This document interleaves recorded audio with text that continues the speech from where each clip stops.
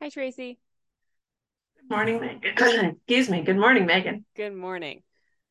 Um, Let me find the questions for today here. How was your weekend? It was good. You had friends in town from Portland visiting and got to hang out. Yeah. Are you in Portland or are you outside of Portland? I'm in Bend, Central Okay. Oregon, Oh, okay. Okay. so other side of the Cascade Mountains. Gotcha. Let's see.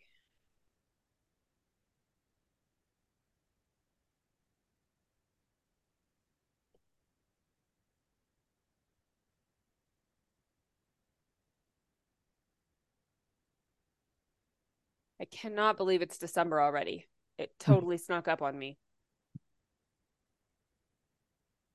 That's for sure. Okay. So just two shorter questions today. So we'll go ahead and just jump in.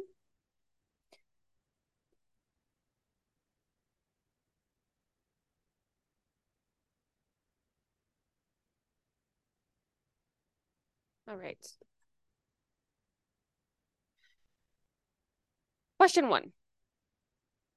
I have recently started going to the sauna and steam room 3 times a week. Interestingly, I have found it has relieved quite a lot of fatigue that I have been experienced, and I feel quite energized.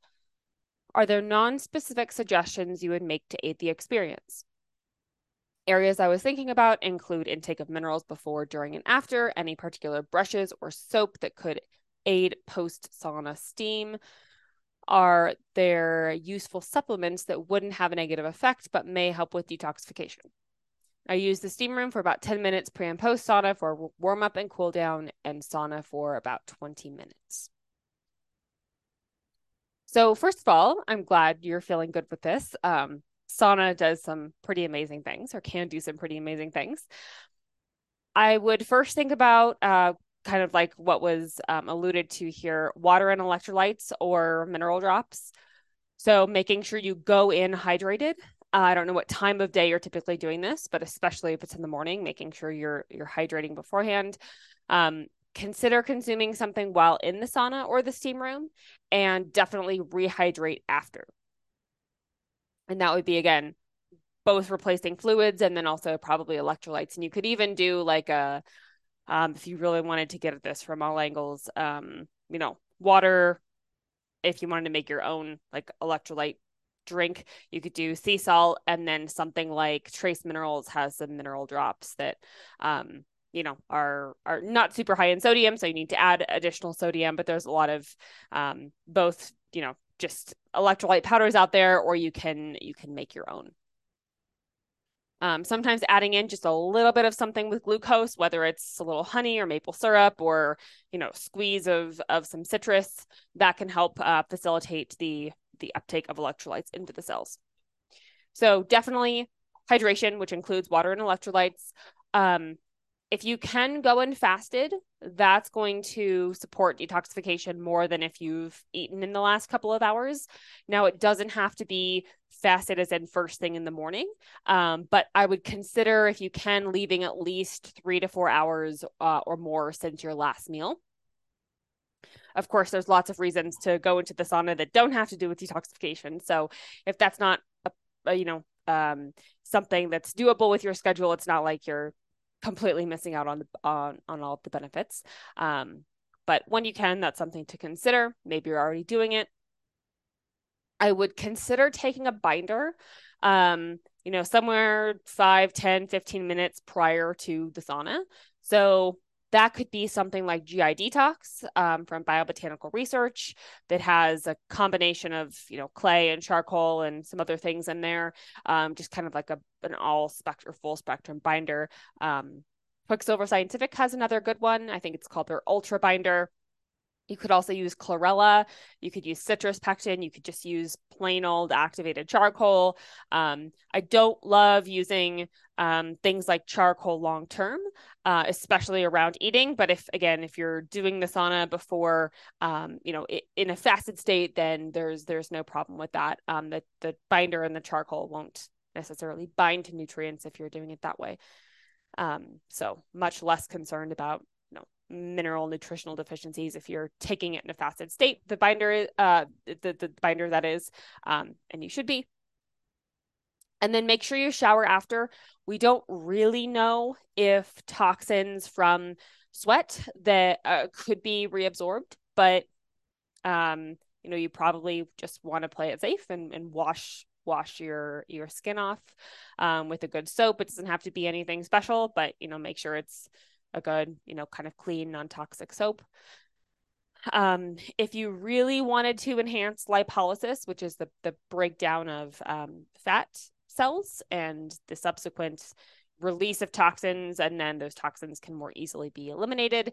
Again, I know detoxification isn't the only reason that you're saunaing here, but that is, one reason to do it. Then you can further enhance lipolysis prior to the sauna or steam room by considering some exercise beforehand or some niacin. I would start with probably 50 milligrams of niacin and work up. You oftentimes do get a flushing reaction. So, keep that in mind. It does go away over time and your body gets used to it. And you'll be able to work up to, a significantly higher dose, but 50 milligrams is a pretty good starting place. And ideally, so there's a rebound lipolysis effect with niacin. This was posted on the forum a while back, so we can link to it. But for those listening, put this on my screen. So this was from this paper that was linked to, and you can see you take niacin, you kind of get this is free fatty acid concentration in the blood. So when free fatty acid concentration goes up, that's an indication of lipolysis occurring. So you actually see you take niacin here at time 0, then, and this is times in hours, and you actually see a decrease in lipolysis for the first, say, hour and a half or so. And then it starts coming back up, and it's not really even to baseline until kind of that 2.5, 3 hour mark is when you get this rebound lipolysis effect.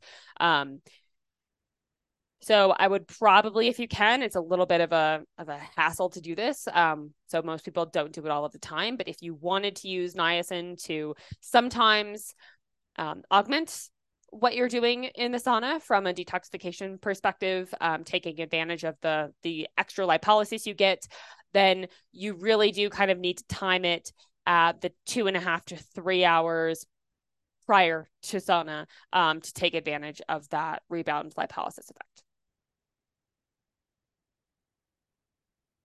All righty. Question 2.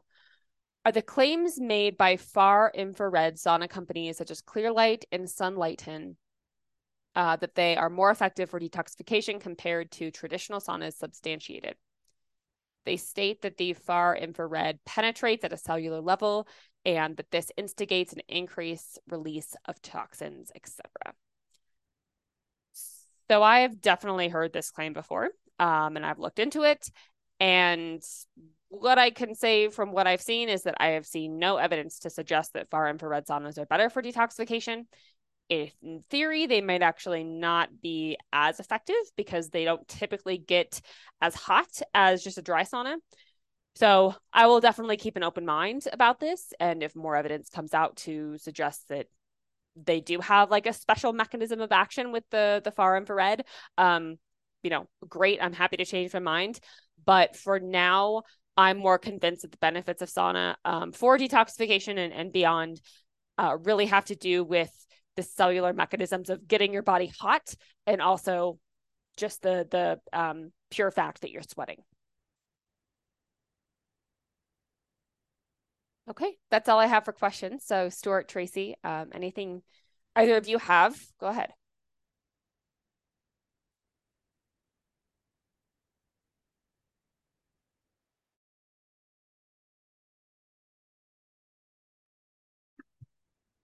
So I've been making that tea you sent me the recipe for. Oh, how do you like it? I like it. It's good. And sometimes I add in a ginger turmeric whole leaf tea that I have, Ooh, that sounds nice. which is nice. Yeah, I really wish I hadn't messed up and ordered the wrong slippery elm. I got the powder, which is a silly mistake. Yeah. And I it's don't like a know. lifetime supply worth. So it's Yeah. I don't know how much of a difference it makes, but most people say just to go with the bark if you can. But it's not like you're getting no benefit if you're using the powder. So I'm sure you're still getting something, especially along with those other ingredients. with the other ingredients. So the powder, so I'm adding the slippery elm powder and also L-glutamine. Oh, So it nice. does kind of thicken it up, putting those. I put them in at the end when it's still boiling hot and try and dissolve it as much as I can. But then as it sits in the fridge, because I've been making it in bulk, like Mhm. 8 servings worth, I think, Great. about a week, I guess, a little. Um, and I have to shake it, really kind of re-emulsify it. Hmm. Yeah, But it's pretty typical for it to thicken up, especially when you're adding in those other ingredients. those powders, But yeah. a lot of those herbs are kind of like demulcent mucilaginous herbs anyway, so they will naturally have kind of just like a kind of gelatinous consistency to them. So, and Do that's you part of think, their mechanism of action of working to soothe the GI tract. yeah, and things I've not been, especially this weekend, I've not been eating the greatest, but things have been going well GI wise. And but there has been a bit of mucus in my stool. Do you think that could have something to do with it? Um, the tea, Yeah. I guess in theory, but it should be helping to, if that oftentimes mucus is coming from like irritation of the gut lining. And so if Hmm. that tea is Okay. soothing the gut lining, you should probably be having the opposite effect. Um, has the mucus, have you noticed it come on like since your diet was a little bit off, would you say? Or since starting the Um, tea? well, but the diet's been off, if you will. The last few weeks it's been looser. Yeah. Then got it's been up and down, like Yeah. during the week or when things aren't going on, like I'll eat, pretty good for a few days. Like this weekend, I didn't eat great, not terrible, but weren't drinking. Yeah. Um, Because it's so it kind possible. of, but the mucus has really just been the last few days. So Okay. Okay. the tea's I been going on for about a week and a half. Yeah. I doubt it has anything to do with the tea. It's possible that if you weren't drinking the tea, you would be seeing even more mucus in the gut because of, being looser on Mm-hmm. the diet if maybe there's something causing irritation there. If you wanted to, you could drop the amount that you're consuming or take it out, but I doubt that there's anything there that's of concern. Sure. Yeah. And really, I mean, stools have been well formed, Good. felt good. Like they've actually been pretty darn good lately. Not, Nice. good consistency. So That's good to hear. Do you consume it hot or cold if you make it in bulk? I know some people just chug it out of the fridge cold, and some people prefer it hot. I've been doing it hot. I Hmm. have thought of that, like, oh, if I didn't have time today, like just to get it down, but I enjoy the taste. If I heat it up, I usually drink tea throughout the day anyway. So, Hmm. Yeah.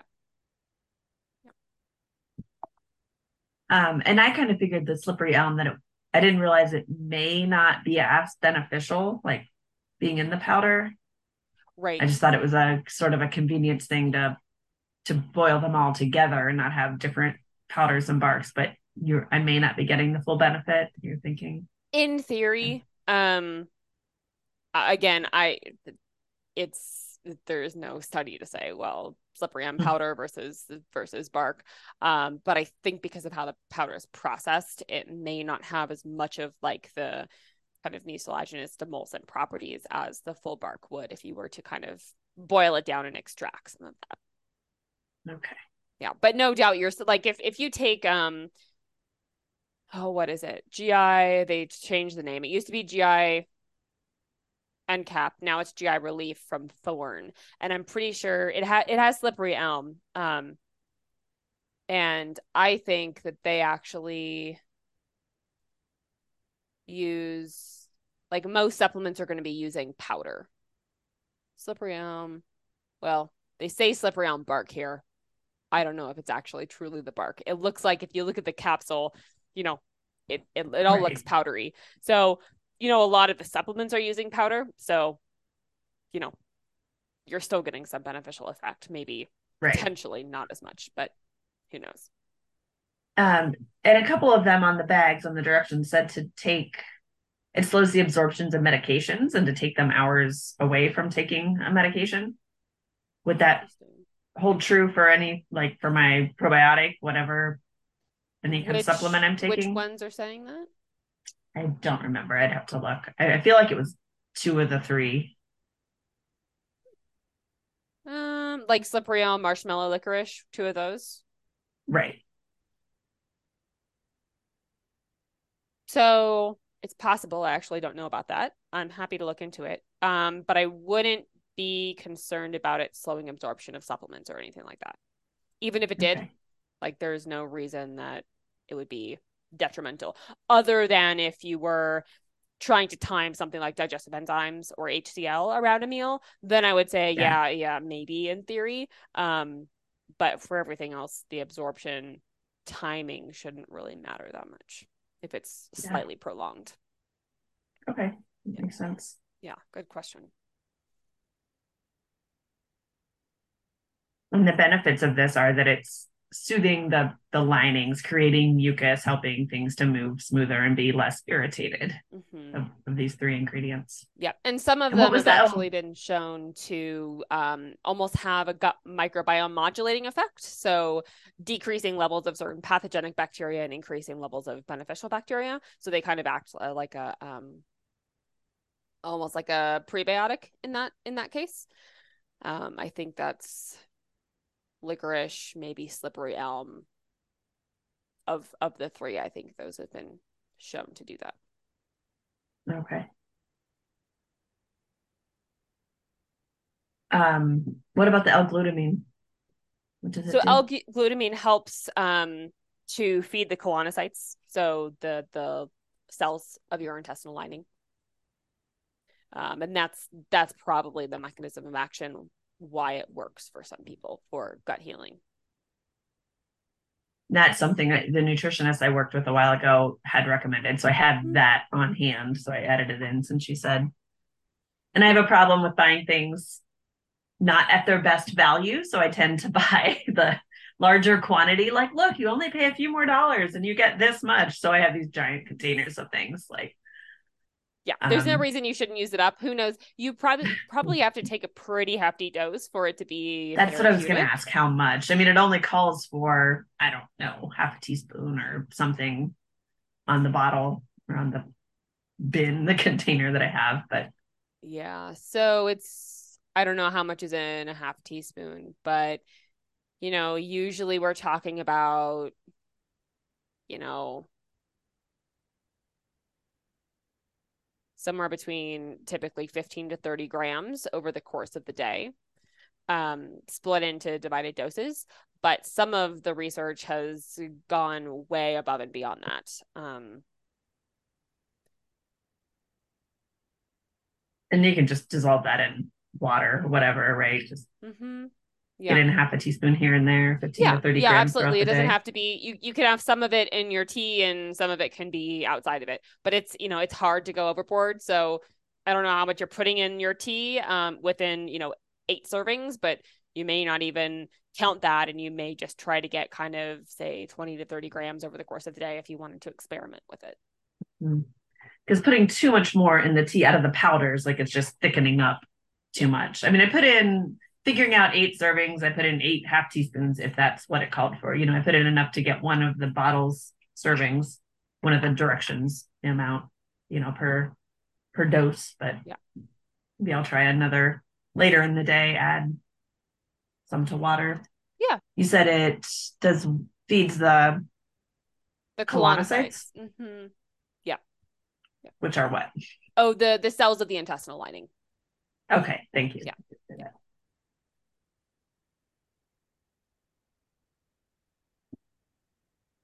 And there wouldn't be any reason that decaffeinated coffee or green tea would have less beneficial effects than their caffeinated counterparts.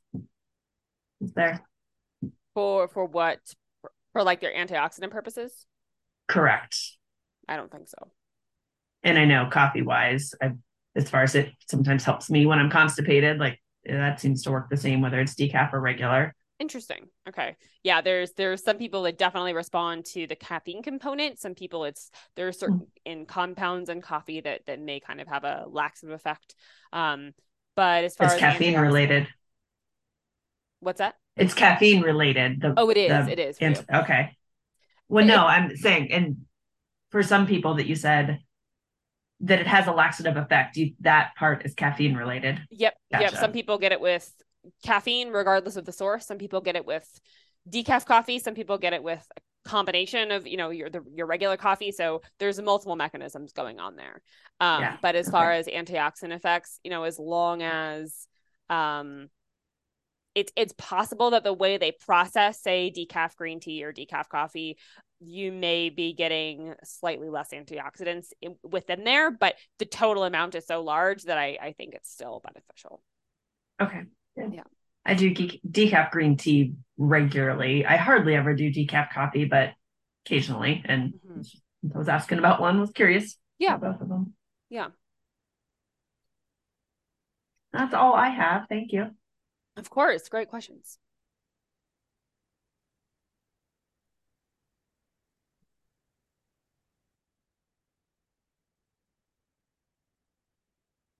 Conrad, I went over your questions at the beginning. I should have waited. I'm sorry about that. I'm more than happy to recap. Otherwise, if you just want to listen to the replay, that's fine too.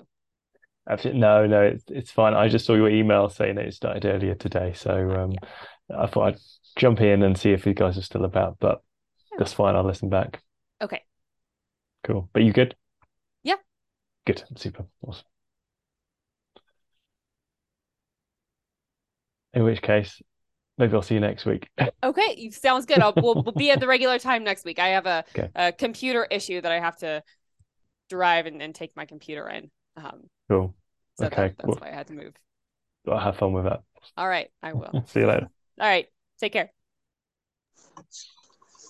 Morning, Megan. Hey, Stuart. Sorry, you Hello. caught me in the middle of drinking. Oh, that's sorry. All right. I don't have you on video because I'm driving. Okay. So otherwise I would have seen that. I don't really, well, kind of, I don't know. On Friday, I skied for the first time and I had an interesting gut problem occur, which was I skied, I didn't feel like I skied that hard, but evidently my biking doesn't really replace my skiing. So I finished a little over 2 hours of skiing continuously, um, and felt like I needed to take a break to use the bathroom, but didn't rush into it because it takes so much time to get my clothes off, from skiing. And by the time I got stripped down and got back to the bathroom, my gut was really unhappy and stayed unhappy for, I don't know, 12 hours, which was just surprising because I hadn't done anything unusual other than working out. I wonder if you had any thoughts other than the fact that workouts can cause your gut to get unhappy, I guess. Yeah. That would be my first instinct, my first answer. Um, How and about you, altitude? Do you think altitude would play into it at all? maybe I actually, let me see if I can do a quick search. What about, well, I was looking for that. What about dehydration? Did you go in more dehydrated than usual? That can certainly Uh, mess with your gut. yeah, I don't think so. It's possible that dehydration played a part. I know that one of the things that happens in skiing that I don't think about is I probably lose more moisture because I end up mouth breathing because my nose gets stuffy and I didn't have a hanky with me, so I didn't stop and try and blow it out so I could breathe through my nose more, Mm-hmm. um, which might be more moisture loss than I'm expecting for that length of time. I certainly went into it what I thought was pretty well hydrated. Mm-hmm. Um, I mean, I got up early, I get up and eat breakfast. It's 2 hours before I start skiing when I eat breakfast. Yeah. The timing of eating was different than it's been for a long time because normally I don't eat until 7:30 or 8 o'clock in the morning. And this was eating at, 6 o'clock in the morning. So it's a couple hours out of whack there. Mm-hmm. Uh, I don't know how much that could play into it. It certainly could have. All of your cells have their own clocks, and Yep. same with your digestive system. So if you kind of threw things off at the start of the day by eating earlier, that could have kind of set you up for some GI distress. I did find a recent, looks like this is a mini review, and I'm happy to dig into mechanisms and I can report back next week. But this does suggest that altitude exposures can alter intestinal barrier function. So it looks Oh, interesting. like, Okay. so increased intestinal permeability and bacterial translocation, which can cause both local and also systemic inflammation. So, it's probably not just one thing. It could have been a combination of things for Right. you. But Absolutely. certainly the altitude could have played a part. Yeah. It also was, I was trying to think about it, and like in September I went for a pretty good ride at probably 3,500 feet. So that's the highest altitude that I've worked out at in the last 6 months. Um, and this time, of course, we're up at 6,000, between 4,500 and 6 or 6,500. Mm-hmm. It's not, it's not a dramatic altitude issue, but I've definitely felt like, over the last 5 years, every time I've gone up in altitude, especially if it's higher than that, I'm more sensitive than I was when I was younger. Um, and also, I mean, even when I've gone up higher, often I'm starting at 5,000 feet and I'm going to 8,000 feet, right? That's, I don't know if that's the same or different, but I'm at sea level in Portland and I'm going to 6,000 feet. So it's a pretty good jump, from a delta, from a change from where I'm starting, what I'm used to and what I'm going to. So, and I think in the past years, I've definitely noticed that when I go up skiing twice a week, I get some level of adaptation. Mm-hmm. So, Yeah, and I'm not sure if the gut adapts. I would assume that it probably does. I also, again, just because I just pulled this up, I don't know. I would assume that the delta makes a difference. I don't know how high they're looking at here. But yeah, I'll do some additional reading, and if there's anything else interesting to report back, I'll report back next week. But I do think that the altitude is probably a factor for could you. be a piece of it. Yeah. Yeah, the delta is going to be interesting because I don't think I'm quite certain it's not linear. Mm-hmm. So like when you go from sea level to 6,000 feet, that's different. That would have a different delta than going from say 3,000 to 9,000 feet. So even though they both are 6,000 feet different, I believe I'm intuiting this because I haven't looked at the numbers or worked out the math, but I'm just intuiting that I think there's a different curve to it, Mm-hmm. that it's not a straight line Yeah, relationship. So, I would think so too. yeah. Okay, cool. Well, Yeah. that's an interesting thought. Yeah, I was Yeah. just really sort of surprised. I felt like I worked out, but I didn't feel terrible when I quit skiing. And I didn't know whether or not my system was upset because I didn't get to use the bathroom when I wanted to. I didn't get in and let my system do its thing, and then it got upset, but it was definitely upset after that. Mm-hmm. So, um, to schedule a blood smart test, who am I trying to message? Um, I would message Margaret. Okay. Yeah. And do you know, am I able to modify who's listed in each little piece of my, I don't even know what the app's called because I haven't been in it so long. Oh, Trello. Um, in Trello, because Yeah. I Is don't she think that not on your Margaret, board? well, I think she's actually messaged me and I can copy her from inside her messages, but I don't think she's on the board under blood tests. I will. And I don't know if that's something I can modify when I'm logged Sure. in or only you guys can modify it because I don't use Trello that much. I think you can modify it, but I will just do it now because it'll take a second of my time. Cool. Thanks. Of Appreciate it. course. Yeah. Good luck with your computer problem. Thanks. The battery hypertrophied because apparently you can overwork a computer. And I also made the mistake of, I guess, keeping it plugged in, like the computer plugged in too long as far as charging it. So they were telling me at the Apple store that you really do need to like let the battery drain and then recharge it. I don't know how much of a effect that was having versus having, 10 windows with 50 tabs each open and not turning my computer off as frequently as I should. Yeah, it's actually interesting to me, the battery issue. I'm not going to go off on a totally different technological side bent, but in the automotive industry, because batteries can have a problem with being overcharged, they manage it in their charger. Or with there's just no reason. Like the electric car that I have Right. does this without me having any control. But Teslas, you have complete control. You can go into a Tesla and say, "Oh yeah, I only want it to charge to 80%, and then I don't want it to discharge past 20%, because that's going to give you the best battery life. And if you don't need the full battery, then for your daily use, then get the best battery life, right?" Mm-hmm. And it's interesting to me that computers don't have any of that technology, and I don't know. I don't really understand. It doesn't seem like it would be that hard for them to put it in, but maybe I'm misunderstanding how much complexity is involved. Interesting. I didn't know that about car batteries. But yeah, wouldn't that be nice if there was Well, just like a foolproof it's way to actually true of lithium ion batteries. It was I happen to have a Chevrolet Volt, which is it's a hybrid, but it's a plug-in hybrid. And in the research they did when they were developing the car, which is more than 10 years ago, they figured out that the battery life is dramatically better if they keep it in the middle 60%. And so they don't even tell you, they say you have a 14 kilowatt battery, but you don't really have a 14 kilowatt battery. You have like a 18 or 20 kilowatt battery, but they're just not letting you use 2 kilowatts at the bottom and 2 kilowatts at the top. Because that way the life of the battery is going to be dramatically extended. Um, so I assume the same thing would be true of lithium ion batteries in phones and computers.